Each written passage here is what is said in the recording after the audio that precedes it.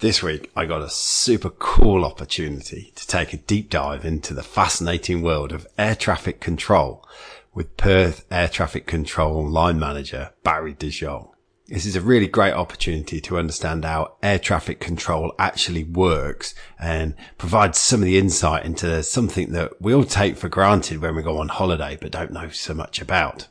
A veteran of 38 years in the career, Barry tells a story of how he became an air traffic controller and some of the major changes he's seen in the role over the years. He also talks about how he's kept himself motivated in the same career for such a long time. It was through discussing what are the key skills of an air traffic controller and how they can be transferred to everyday life that we really yielded some of the fascinating insights and context about decision making and about not overthinking things, something I think we're all guilty of from time to time. Barry's wisdom from years of service really do shine through, and you'll be struck by his enormous gratitude for the opportunities his career and his life in Western Australia has provided him. We also discuss the importance of having personal goals outside of work to keep us motivated and fresh. And Barry talks through some of his numerous personal achievements as he talks through his running marathons and Ironman triathlons and also a solo swim to Rottnest like myself. I'm sure you're going to enjoy this podcast. So enjoy Barry. Hello and welcome back to WA Real. I'm your host, Bryn Edwards. Today we're going to get into the world of air traffic control with my guest, Barry De Jong. Barry, welcome to the show. Thanks, Bryn. So Barry, you were originally born in Western Australia. Yes. Tell us a bit about what it was like for you growing up here in WA. So, born in 1961, pretty much to an immigrant family. Father was Dutch, mum was Italian. We grew up in Gosnells, which is to the east of Perth. And it was kind of country there, so we just did what kids did, which was play outside and mucked around and did all those sorts of things.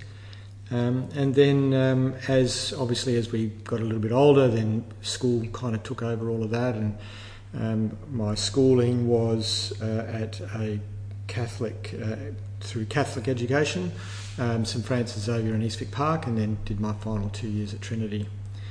From there I moved on to university. There you go. And you have been away and worked away, but come back to Western Australia. It's very much your home. I had a significant opportunity through work to have a couple of opportunities away from Perth. One was in the mid-1980s, spent 2 years in Port Hedland, where I met my wife. And the next part to that journey was after we got married in 1990. In 1991, we shifted and worked in the Middle East for 5 years. Yeah, super. And what does it mean to you to be a West Australian? Are you a proud West Aussie? Proud, and at times, when necessary, a little bit parochial. I honestly believe that we are extremely fortunate here. Julie and I have a good life. But we are also fortunate enough to be able to travel extensively and, as I said, spend some time away living overseas. And there's no question in my mind that Perth is probably one of the best places on the planet to live. Why is that for you? I just think it gives opportunity. Weather. I say to all my mad triathlete friends and swimming buddies and cycling buddies, if you were anywhere in the world, I mean, we're sitting here overlooking the river, the Swan River, we're 10 minutes from the beach. If you're anywhere in the world on holidays, this would be just idyllic. Yeah. And so that's where we live. And although our weather can get a little bit hot, it's certainly not extreme. If you talk to people who live in the snow, when you discuss what our winter is like, they kind of scoff at us a little bit. Yeah. When you look at our winter days, our fine winter days can be 14, 15 degrees, but they're still nice. So yes, very fortunate. I think we live in an ideal climate in one of the best places in the world. Indeed. So for the listeners, can you give them a brief overview of your role and your responsibilities at Perth Airport? So currently I'm a manager in Perth Tower. I am one of the two managers in Perth Tower. My peer is a guy called Shane Stopp. So Shane and I manage the tower. We have 26 staff who work there providing the service for air traffic control in the tower. And just to provide a little bit of context about what service we provide, the control tower is responsible for the movement of aeroplanes and air traffic on the ground, and so we look after the taxiways and the runways and make sure that the aircraft land and take off safely. We don't actually own any airspace, so and have been doing that for 4 years now, I guess. And just prior to that, I was the manager at Jandakot Tower. So I was manager at Jandakot Tower for 6 years. Right. And next January, you'll have been in this career for 38 years, is that right? So 1981 is when I joined. And I just think about that occasionally and reflect on that. It's quite extraordinary because that's kind of 2 lifetimes. And to have anyone in a career that length of time is unusual, I think. The good thing for me is, firstly, air traffic control is a great job. Talking to aeroplanes, it's interesting, at times can be exciting, at times can be mundane, but very, very interesting job, and I'm quite blessed to have been through my journey. But 38 years, long time, and I've probably still got a little bit left. I miss actually controlling traffic to a degree, so the management path is something that's very interesting and does motivate me too. But if anyone asks me what I do, I'm still an air traffic controller. Yeah. But 38 years. So January 1981 is when I first joined. Yeah. I mean, I did a podcast a few months back with a guy called Brodie McCulloch, who runs Space Cubed on the Terrace. We were talking about the future of work and how most people who are entering the world of work or been in the world of work for anywhere between 5 or 10 years are looking at anywhere between, I think it was like 5 and 8 different careers in front of them. Yet you've worked in the same thing for 38 years, so that's going to become more of an anomaly in years to come. I think so, and I look at some of my staff who are in their 20s and 30s and do wonder that too. But the job, interestingly enough, can be varied enough to keep people interested and within the organisation. There's also opportunities like I had working overseas. So although I said I'm manager in Perth Tower, we've got different facets of air traffic control. So you've got radar control. Part of that is the approach and departures, which is closer into the airports, and then you've got the en route as well, which is where the aeroplanes generally fly at altitude. So there's varying and different locations too. So as I said earlier, a couple of years in Port Hedland, 5 years overseas. So there's probably enough to keep people stimulated through their career. And I've been fortunate enough to work in most aspects of ATC as well, and have had the different locations. So when I look at the young staff, I think, well, if they move on, that's good for them. But I also think air traffic control does give you certain skill sets that other people might be interested in. So, if people do change their career and vary their career, and if that's right for them, I think that's good. I was going to ask you about the skill set. We'll jump into that in a bit. So, but first, tell me, how did you get into it? So I was at, it used to be called the West Australian Institute of Technology, now Curtin Uni. Left school, thought I was doing the right thing by doing a double major in computer programming and systems analysis. At that time in the late 80s, that was kind of the career, computing. No great interest, but it was just more of a good choice, I thought. But going back, sensible, logical choice. Yeah, exactly right. But going back one step, I've always my wonderful parents have given me the travel bug, so I've always wanted to travel, and I thought that I wanted to become a pilot purely and simply because of the travel, not because of a great interest in aviation. That didn't transpire, so I started going to Wait and doing my degree. And I was happened to meet somebody whose brother was applying for air traffic control, and I thought, air traffic control, aeroplanes, travel. So that was the connect. I left. And it was no deeper than that. There was no deeper than that, and I left with 3 subjects short of my degree, and joined one of the many iterations of the company that I've worked for, because in those days we were Department of Transport, I think, and we were public servants, and joined. And I only recently, in the last few years, asked my mum, because I think I was 19 at the time, what did you think about the fact that I left uni to go to become an air traffic controller? And she said, sounded like a good job, sounded like you knew what you were doing, and as we've already discussed, here I am 38 years later, and have not enjoyed 1 minute of it. It's been terrific. So serendipity, I guess, but it's been great. So what has kept you motivated over 38 years? Yeah. Interesting question. I think that that must have changed. It has. And look, I think you touched on technology just before. In the early 1990s, the sort of type of technology that we were using was adequate, but has changed significantly over the years. We have.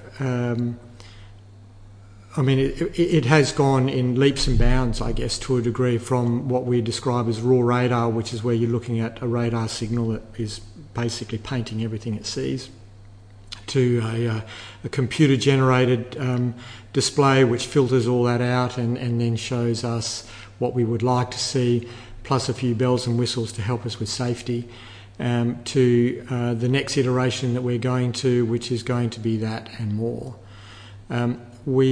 So it's not only has been the interest in seeing the changes in technology, it's also the fact that over the years it's got, I guess, to a degree, a little bit busier. The technology helps with that. But again, as I said before, it's also the case of having the opportunity to do different facets, and be able to have the opportunity to work overseas and work up north and then contribute in other areas within our organisation. I mean, one of the things that strikes me is that there's always going to be planes around.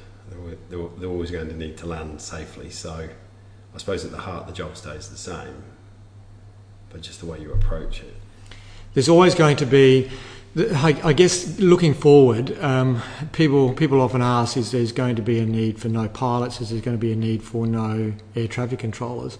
And I can't see that on the horizon yet. Certainly the technology will be there. It's kind of like driverless cars. The technology is there, but it's whether the public appetite is there to be able to sit on an aeroplane that's not being flown by a pilot and know that on the other end, sitting behind a radar screen, there's nobody. There's certainly lots of technology in aircraft and in the ATC system that will prevent aircraft collisions, but whether or not it provides the appropriate amount of safety, that will play out in the future. But given that we already do most of the air traffic control from two centres in Australia, in Melbourne and Brisbane. Yeah, could you just, for the listeners, because I was very fortunate enough to be invited up to the tower a couple of weeks ago, and you were telling me how there's different parts controlled by different centres. So could you share that with the listener? So to come from the bigger picture down to the to what we do in Perth Tower, Australian airspace is probably the largest piece of airspace in the world.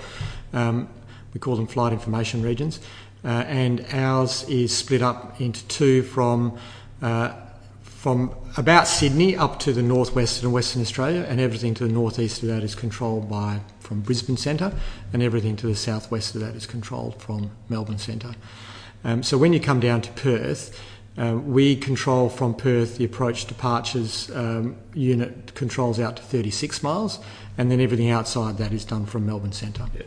Then when the aircraft comes into land, that's when Perth Tower takes over. So when the wheels are coming down? When the wheels are coming down, or when they're taxiing out to take off. Yeah. So when to give you a small flight thread, when an aircraft taxis out, we talk to them, we make sure the runway is clear, we clear them for takeoff, and then we hand them straight over to Perth Departures. They make sure that everything's... They're also located in Perth. They're also located in Perth. So then they look after that aircraft for a short period of time, and then within 36 miles they'll transfer them from Melbourne Centre. So when you look at that basic piece of technology, the fact that we can control aeroplanes from remote areas. That's probably the next improvement that we will see. And in my job, the tower environment, currently in the tower environment, the next piece of technology which is being used in the world is what we call digital towers. So basically towers that don't have people in them, they have cameras on them, and then there will be an air traffic controller sitting in a room somewhere else. Right. And they will have high definition pictures where they'll do the air traffic control from a remote location.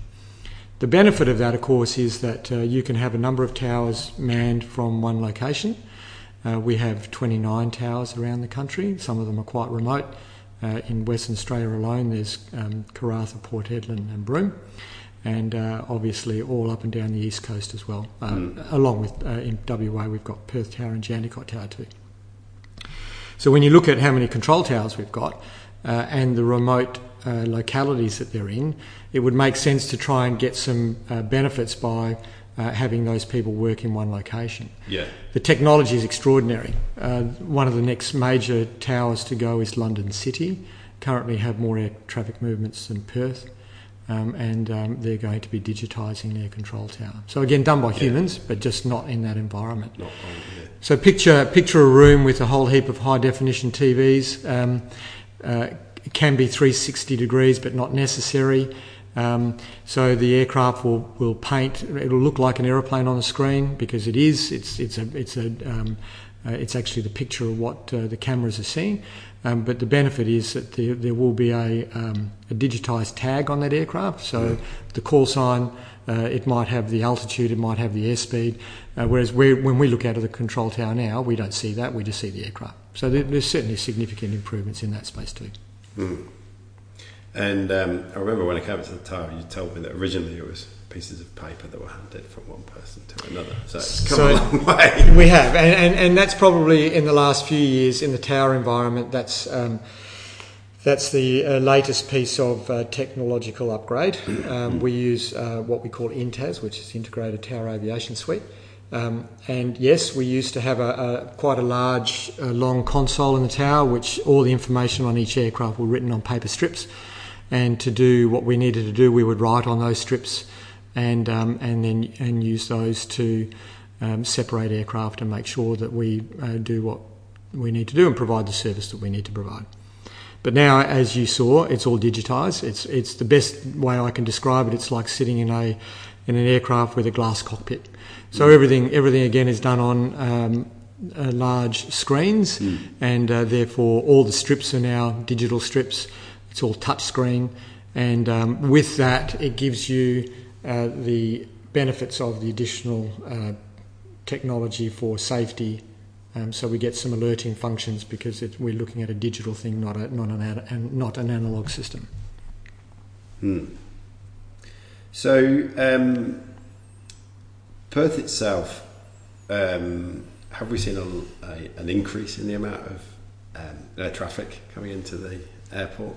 So the media would tell you over the last period of time that we are probably 15 years ahead of predictive air traffic movements, driven mainly by the recent mining boom.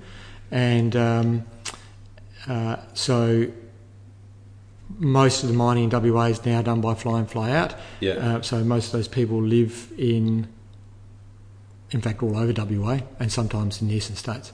So air traffic movements in Perth have risen substantially. Over the last 2 to 3 years, it's flattened out.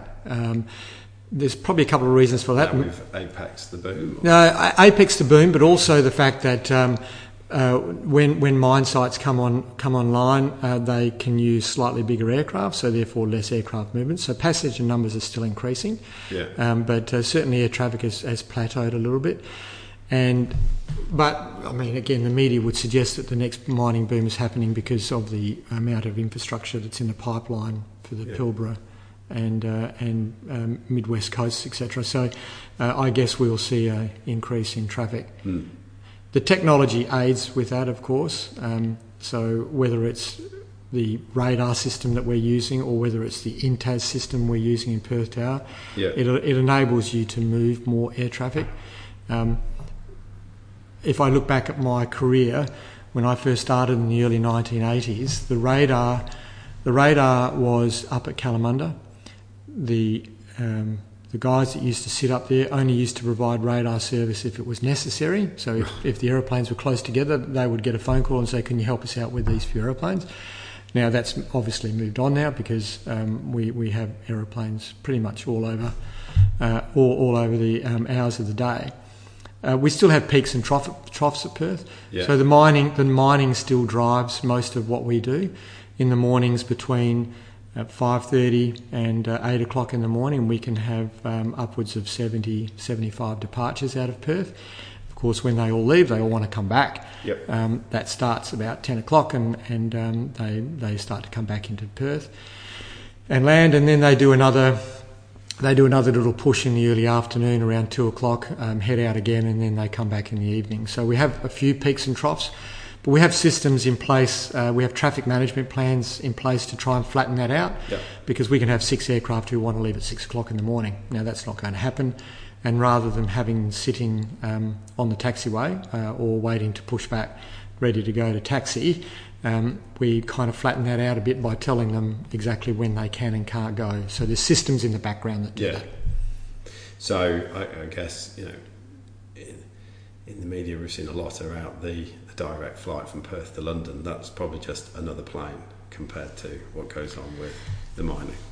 This is going to sound a bit trite, but it is for me. It is for you. It's still amazing. I still look at aeroplanes, particularly wide bodies, whether A330s. We don't have many 747s flying into Perth, but the 787. It's extraordinary. I still find the whole thing amazing. Seeing an aircraft move down the runway and get to a speed which doesn't look very fast, and they're able to take off.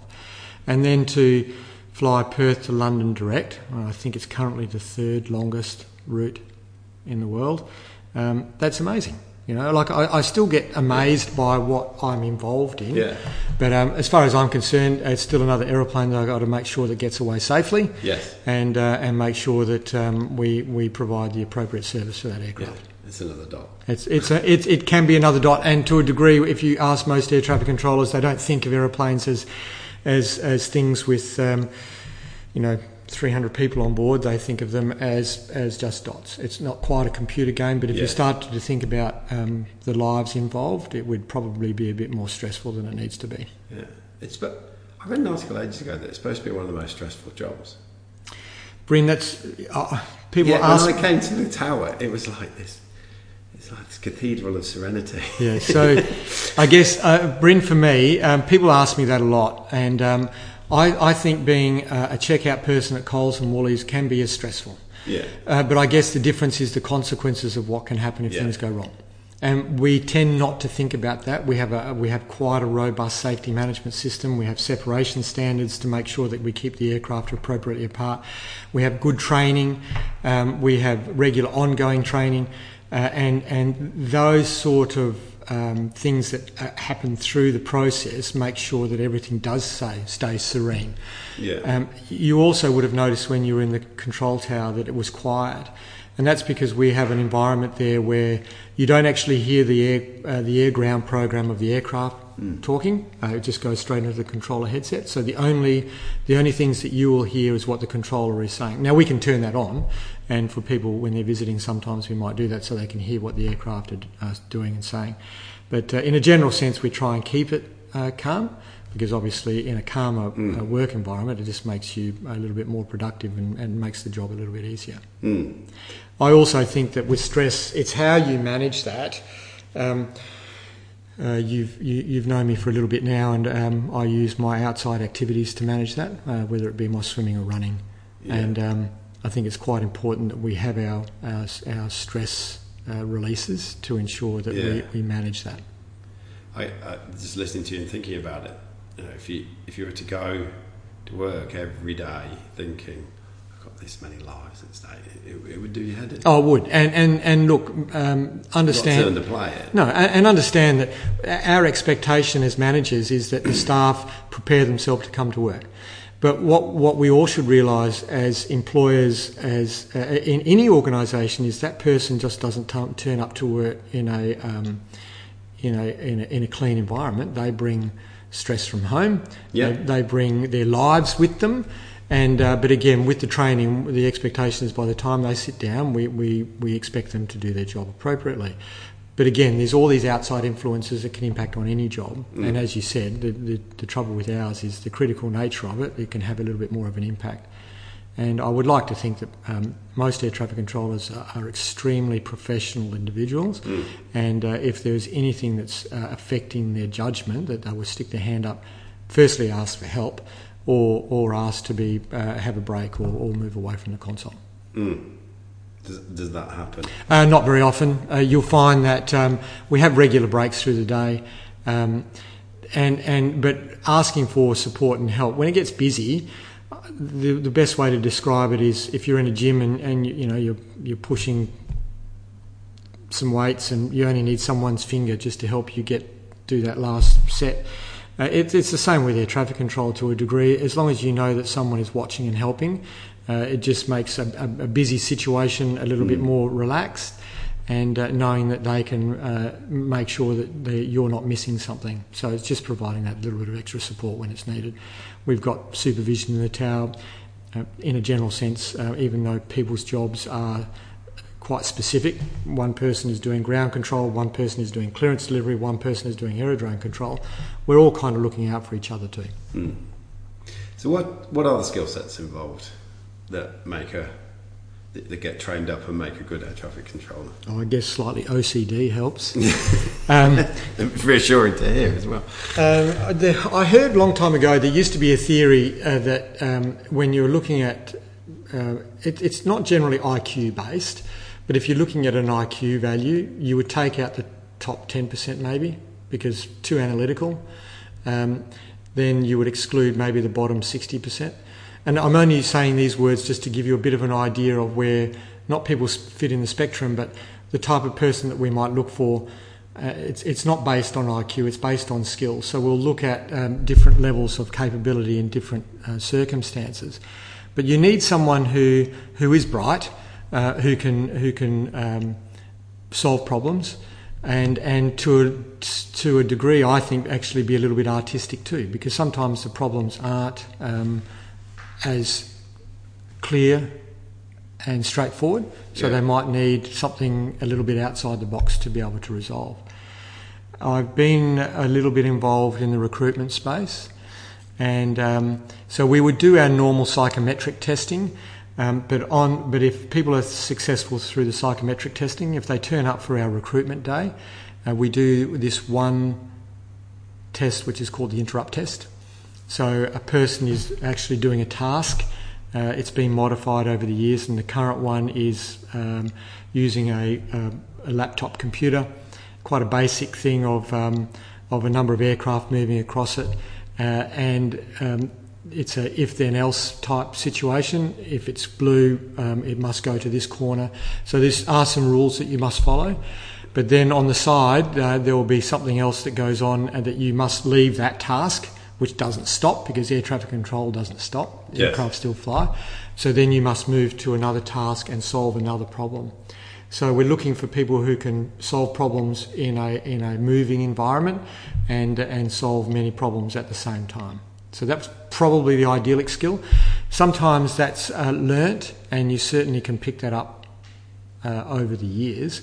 But when in the recruitment phase, sometimes you can see people that they're just natural at it too. Yeah. So, and then the other things on the recruitment day that we'll do some basic air traffic control functions. Yeah. And we're not expecting people to be air traffic controllers. What we're expecting them to do, we give them a rule set, and we expect them to follow the rules.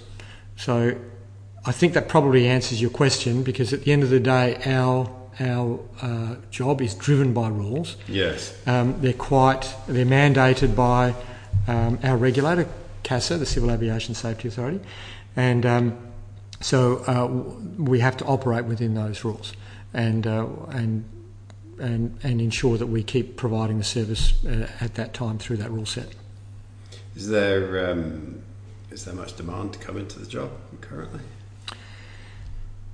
And how many jobs are there in Australia? I think we have about 1,300 air traffic controllers around the country. Right. About 950 of them are operational. The rest of them are doing other duties, project work, all those sorts of things that are still necessary in the background to make sure our organisation functions appropriately.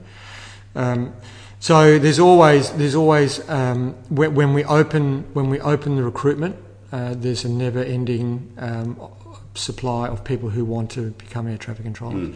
Because there must be a handful of vacancies. We need to. There are, yes, you're right. There's probably only a handful of vacancies, but again, because of, you look at my age, in my late 50s. Obviously we have natural attrition for many different reasons. People who are retiring, people who leave the job to go overseas, people who leave a particular location to go somewhere else. So we need a regular flow of new people, and I think that's a good thing for any workforce anyway. Yeah. To have a regular influx of younger people who are, again, we don't discriminate by age, but a regular influx of new people into the organisation as well is a good thing. Is there, just that struck me this morning, is there different methodologies around the world? Or is it all pretty much the You were just about to say the phrase. I would have to describe it as all pretty much the same. Yeah. In fact, if you looked at the different books that we use, which codes our rule set, they would all be very, very similar. Right. In fact, most air navigation service providers around the world are signatories to ICAO, the International Civil Aviation Organisation, and most of the rules come out of ICAO, and then those rules are coded for each location. So there might be nuances, but in a general sense, they're pretty much the same. I just wondered that when you said that people go off and work in different places, like you yourself have. Essentially, the job's the same wherever you go. The job is the same, and at times the rules might be slightly different. So and the other thing is you have to learn the local knowledge. So in my circumstance, it was Bahrain and Abu Dhabi, and very different to talking to aeroplanes in Perth, and has its own complexities. So you kind of have to adjust to that, but the basic rule set is the same. So of the skill sets of being a air traffic controller, how have you found them transferable to making you successful in other parts of your life? It helps you with decision making, and again, a long time ago I heard that in the financial services industry, you talk about people who live in stressful jobs, work in stressful jobs. The financial services industry, particularly share traders, that's highly stressful. There was companies that I knew that were actually targeting air traffic controllers for that type of work. So highly stressed environments, able to make decisions quite quickly. For me, I think that it certainly enables me to make a decision, but I actually like to switch off when I come back from work too. Right. So I try and not bring my work home and just look to being more of a normal person when I'm at home. And when I say that, I just mean enjoying life and enjoying the gifts that I've been given. Part of those gifts is what my work supplies me, which is an income. So then Julie and I can enjoy things outside of work. It's interesting you're talking about decision making. Do you think that because of the fluid environment and the sort of you've got to make a decision, does that actually help make a decision? Because I think sometimes we get overloaded with information, or we end up with too much time to make a decision, and then we end up procrastinating. I would agree with that, and there's a great phrase I've been introduced to recently, which is "done is better than perfect." Exactly right, and exactly right. So it's actually a very good way to describe it, because if you're in a scenario at work, if you sit there and do nothing, it will only get worse. So if you do something and intercede, even though it might not be the best plan to start with, you've interceded, and therefore you can adjust as necessary. And that's the other point too. When I talked about the creative part of air traffic control, again, we have to operate in a rule set, and we have to think ahead of the game, because that makes your job a little bit easier. So you have to be able to project and plan, so you have to know kind of which way things are going. But the key to that too is being able to adjust the plan, because if you stick to that plan, things can slightly change. Yes. And if you're not going to adjust to that, then it's only going to make it worse. So you have to be able to look at a situation, have a plan. As things change, then change the plan as well. Yeah. And I suppose it's not been too married and invested in that plan, because the reality of the situation means you do have to change it. Exactly right. And again, then you're left with the same problem you had right at the very beginning. If you're not willing to change it, the situation's only going to get worse. It's interesting when you were talking about having to plan several steps ahead. The first time I got introduced to that was when I first became a parent. It's kind of like, well, the baby's going to wake up in the middle of the night, and then I'm going to need a bottle, and the bottle needs to be close at hand, and it's like... In very simple terms, it can be as easy as, I've got a 5 o'clock start tomorrow morning, so I know I've got to get to bed at a certain time of night. And certainly, again, if there's family and young children involved in the house, then you've got to adjust for that. Yeah. So that was the point I was making before about the fact that you bring your outside influences, regardless of how good you are at guarding them. And then when you get to work, when you're actually sitting down and doing your job, it's the same in that when you have an evolving situation, the more you're able to look ahead, the easier it will be. But again, the key to that is being able to adjust. It's a little bit like chess, I guess, because you have to react. You have to be able to react to what the other people are doing around you, and that can be the pilots, that can be the air traffic controllers around you, that can be the ground staff who are also on the aerodrome. So you have to be able to react to that and adjust as necessary. Yeah. So what have you learnt about yourself through your job? I'll give you one example. Air traffic control can give you at times a little bit of a God complex. I relate it a little bit to being a surgeon. The medical sphere and the aviation sphere are quite similar. There's very little tolerance for mistakes. The mistakes have high consequences. The public don't like the mistakes if they're in the medical space or the aviation space. So therefore, it's really important that we get things right. We're quite critical of what we do, and we can have a shift and think, that didn't quite go how I would like. It doesn't mean you've done anything wrong, but things didn't quite happen exactly as I would like. So you might be beating yourself up a little bit on the way home. Next day, everything sort of turns to gold, and everything you say and do goes exactly how you plan. Yeah. You spend all your day telling people what to do, and they do it. So out there in the sky. Yeah. And they need to mind. So because if they don't, there's consequences to that. So you can come away thinking that maybe you're a little bit more special than what you really are. But I think most people also are able to take that half step back and realise that they're just part of the normal community doing an important function.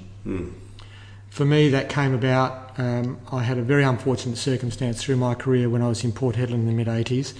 I had an air traffic controller sitting next to me, and without going into a great deal of detail, he had a heart attack and died. And that was an extremely confronting time for me, and it happened quite early on in my career. And it just made me realise that I'm flesh and blood like everybody else. Yeah. And it kind of just made me realise that we're just all here part of maybe a grander plan, and as long as I just get through life and don't upset anybody or hurt anybody along the way, then that's a good thing. So that's a general sense about my life. Yeah. But within my job, it's kind of a little bit the same. I make sure that I go to work and do the best that I possibly can. Support my organisation the best I can, and then deal with the challenges as they arise. Do you feel quite grateful that you've found something that you're obviously listening to, you enjoy? It gives you a great sense of reward both in the job and outside of it.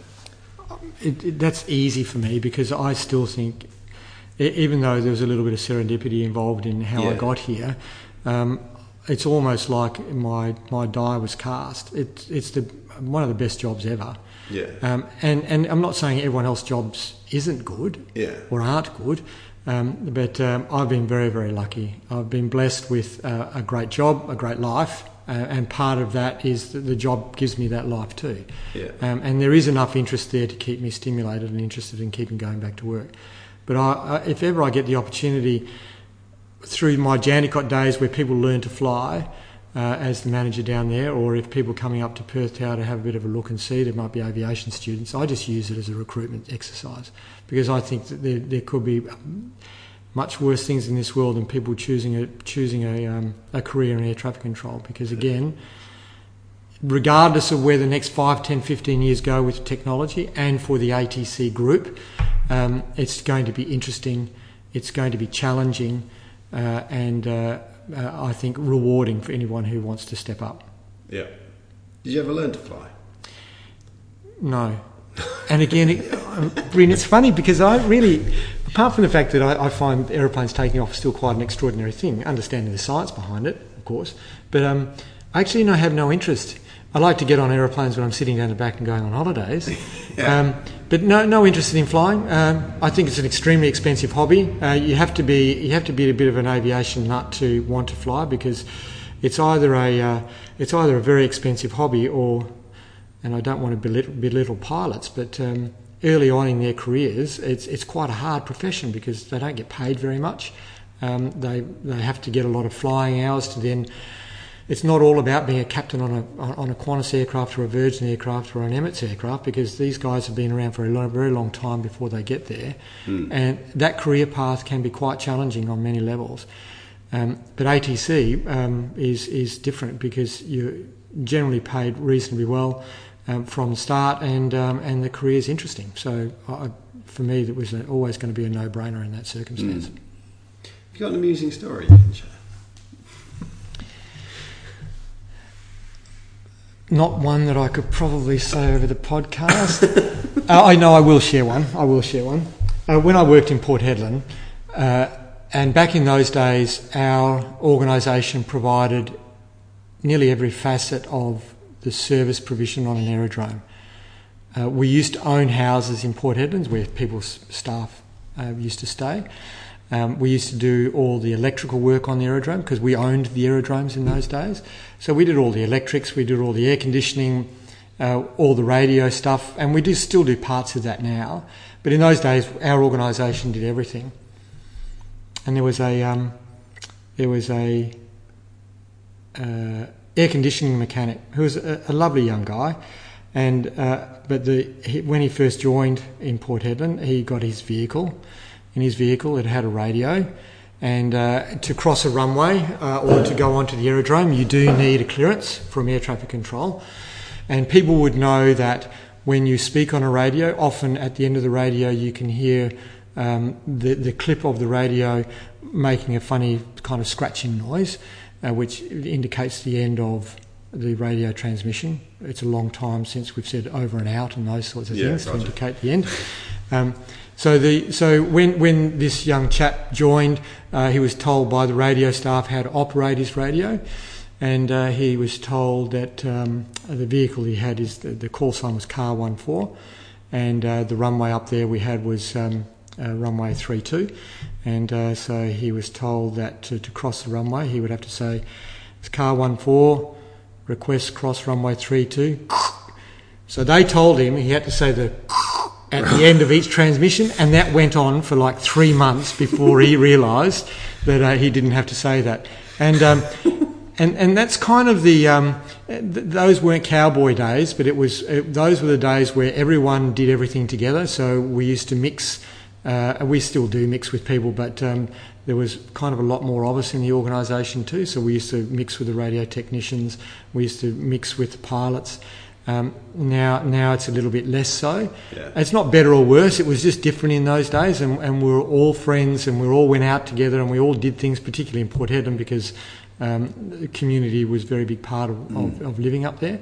So we're all close, and those sort of funny stories were just kind of regular and part of what we did every day. So there you go. So what does the next 3 to 5 years look like for Barry? Do you know, my manager only asked me that question the other day. I had the opportunity to wish farewell to one of the staff who worked for me. He just turned 60, and he decided to retire. Air traffic controllers do go past 60, but he chose to retire. And we were just talking about retirement and those sorts of things. And while I was having that conversation with him, I was looking across the table thinking, that's actually me. I'm not too far away from that. I'm not planning retirement. I don't foresee retirement. But to get back to my manager, he only asked me a couple of weeks ago, where do I see myself in 5 years? I will be in my early 60s then, and I thought to myself, well, if I'm not retired, I certainly will have a plan by then. But I still want to. My work journey probably still has some pages to unfold, I guess, and I still want to be able to contribute. If I feel like I'm not adding value anymore, then I'll either take a backward step or look to leave. But while that's still happening, I'll continue, and I'm still enjoying it. So there's no reason to stop. And in a personal sense, for Julie and I, it's just we like to travel. So our work space gives us that opportunity, and so that's kind of what we will be doing.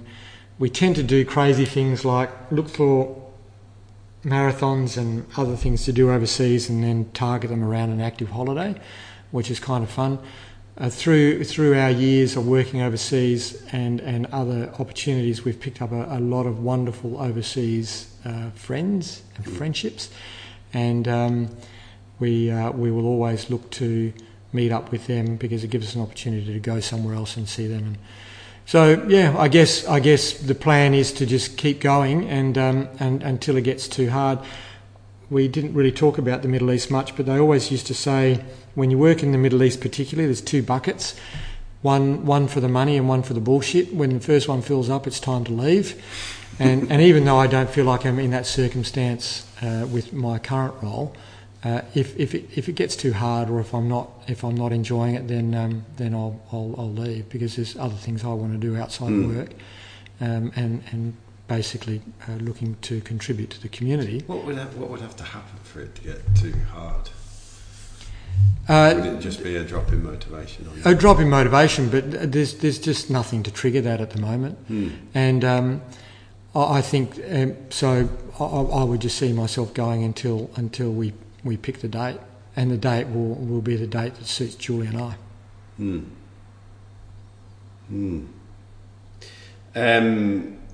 So you mentioned marathon swimming. What are some of the things that you do to keep yourself grounded? Because it strikes me as an intense but also sedentary job, sitting up in the tower. I've always been an active person all through my childhood, all through my adult life. Different periods of time have targeted different sports. For a long time it was hockey. Certainly at school and at club level, played a relatively high level of hockey. Then when we shifted overseas, even though I did play hockey, living in the Middle East, it was not the major sport. So I played squash to a relatively high level.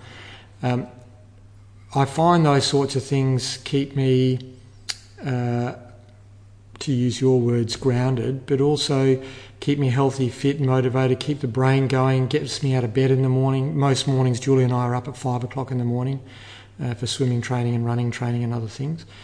In recent years, in the early 2000s, took up dedicated swimming, several swims to Rottnest in teams, one duo with a work colleague, one solo crossing, and yes, don't ask me, once is enough. I'm one of the 85% of the people who will only ever do one. And then from there it moved into triathlon. I've done a couple of Ironman triathlons. I like to have goals, and the goals keep me focused. I don't need them to keep healthy and fit, but it gives you the motivation to get out and train, and then the training just keeps you healthy and mentally stimulated to be able to turn up to work, if that makes sense. Yeah. So in recent times, I started targeting marathons, and have been fortunate enough to have done a number in Australia, Perth, Adelaide, Melbourne, Sydney. If my body holds up, I'll look to do Gold Coast next year. But also some of the highlights have been I've done Paris Marathon twice, one of the most extraordinary things I've ever done. To have the city closed down for me to be able to run 42.2 k's around it is amazing. So having those opportunities, have run the Barcelona Marathon. When I turn 60, I want to run the Chicago Marathon. And these are just dreams that turn into goals, that turn into a training program. That then happen. And I'm lucky to have people around me who support me, Julie being one of the most significant support people around me to help me do these things. We share each other's experiences, which is terrific. And then I've got a number of people around me who help me with coaching, who do enough yelling at me to make me get out of bed. Yeah. Because you need to do those things if you want to achieve what you want to achieve. But I'm also of the view, as my body gets older, and can be slightly more injury prone, if I don't achieve my goal, that's kind of okay. It's not earth shattering that I can't run my 3:30 marathon anymore. But I'm out there with, in the Paris sense, 42,000 other people running around Paris, and that's just it's an experience, and at every level, that's what should be enjoyed. A lot of these, certainly I found, but speaking to other people, a lot, when we undertake these big adventures and goals, swimming to Rottnest, doing a marathon, doing an Ironman, the process can be just as fulfilling as the actual achievement. And also many people seem to be drawn to them for reasons that they don't become quite clear until you've done it. Sometimes it's, you have to go on a bit of an inner journey as well as just doing that. Do you find that yourself? Absolutely. And it's interesting that you should put it in those terms, because the interesting thing about a training program and that journey, so an Ironman training program can be 6 months. You might do a race, you might do a half Ironman in the meantime as a lead-up race. But to use that as an example, what I've found is it's quite a isolating, insular sport. And yet what I realised through my training program is actually I'm influencing a lot of people without even realising it. People are speaking to me and asking me questions and looking at what I'm doing and not admiring me, but just thinking, that's pretty dumb, that's pretty amazing. To want to do that. Swim to Rottnest the same. I mean, goodness me, swimming nearly 20 k's across that channel. In fact, I nearly died 4 weeks before in a scooter accident. And the biggest thing that happened to me that came into my mind when I was in hospital was not the fact that I nearly died, but the fact that I wasn't going to swim to Rottnest. Because you set that goal, and you want to get across. But again, it's only after the fact that people start asking you questions and realise that they've actually been more part of your journey than you think you have. Because again, swimming, isolating sport because it's kind of individual. But the other thing, Bryn, I like is you and I were together on Christmas morning. Yeah. And not because we were meeting up, it was because we're down there with a group of people who like to be down at the beach and having a bit of a swim. And that's what I love and enjoy, because in my extended network of friends, there's always people that I will see down at the beach swimming. There's always people down at the pool that I'll see. There's always people out on the bike that I'll see that I can always say hello to, because they're just there. And I find that to a degree reassuring, but really lovely. And again, coming back to where we started, there's a lot of that going on here in Western Australia. We're sitting here in my house. We're overlooking Preston Point Road, which is one of the major cycle routes. And when Julie and I get the opportunity to sit on our balcony, half the time we're waving at people we know riding their bikes around the river. Yeah. Because again, we're blessed with that environment where that can occur. And I don't want to end on a bad note, but I just think sometimes the providence of birth, although my parents worked very hard and, as I said, came from immigrant backgrounds, because I was lucky enough to be born here, I've always had great opportunity. And yet, someone born in Afghanistan or Iraq, just purely and simply by where they've been born, they have less. And I think we should all take that half step back occasionally and realise how lucky we are. Because, day like today, we're absolutely blessed. Indeed. If you could go back to 38 years ago, which would be around about now, and give that Barry a piece of advice before he started his journey, what would that be? Finish your degree. But the funny thing about that is, having been on my life's journey, it would have added no value whatsoever. I think sometimes making decisions without giving it a great deal of thought is a good thing. You can overthink things and overcomplicate things. I'll give you one other small example. My wife Julie had LASIK surgery very early on when eye surgery was first starting, and it kind of just happened over a very short period of time. And it's like opening a drug where if you took out the pamphlet, there's 4,000 words on it telling you why you shouldn't take it.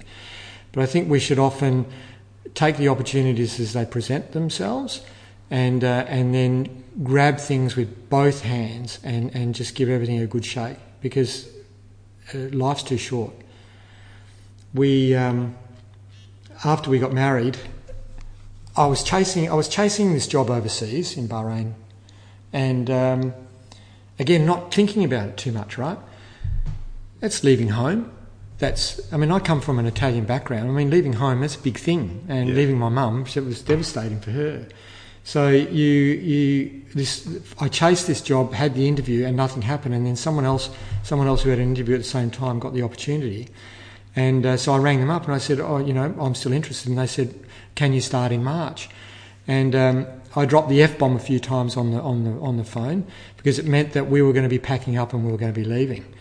And again, it was just the best experience, living and working overseas, working in the Middle East. And this was at the end of the First War, right? So this is 1991, where Iraq invaded Kuwait.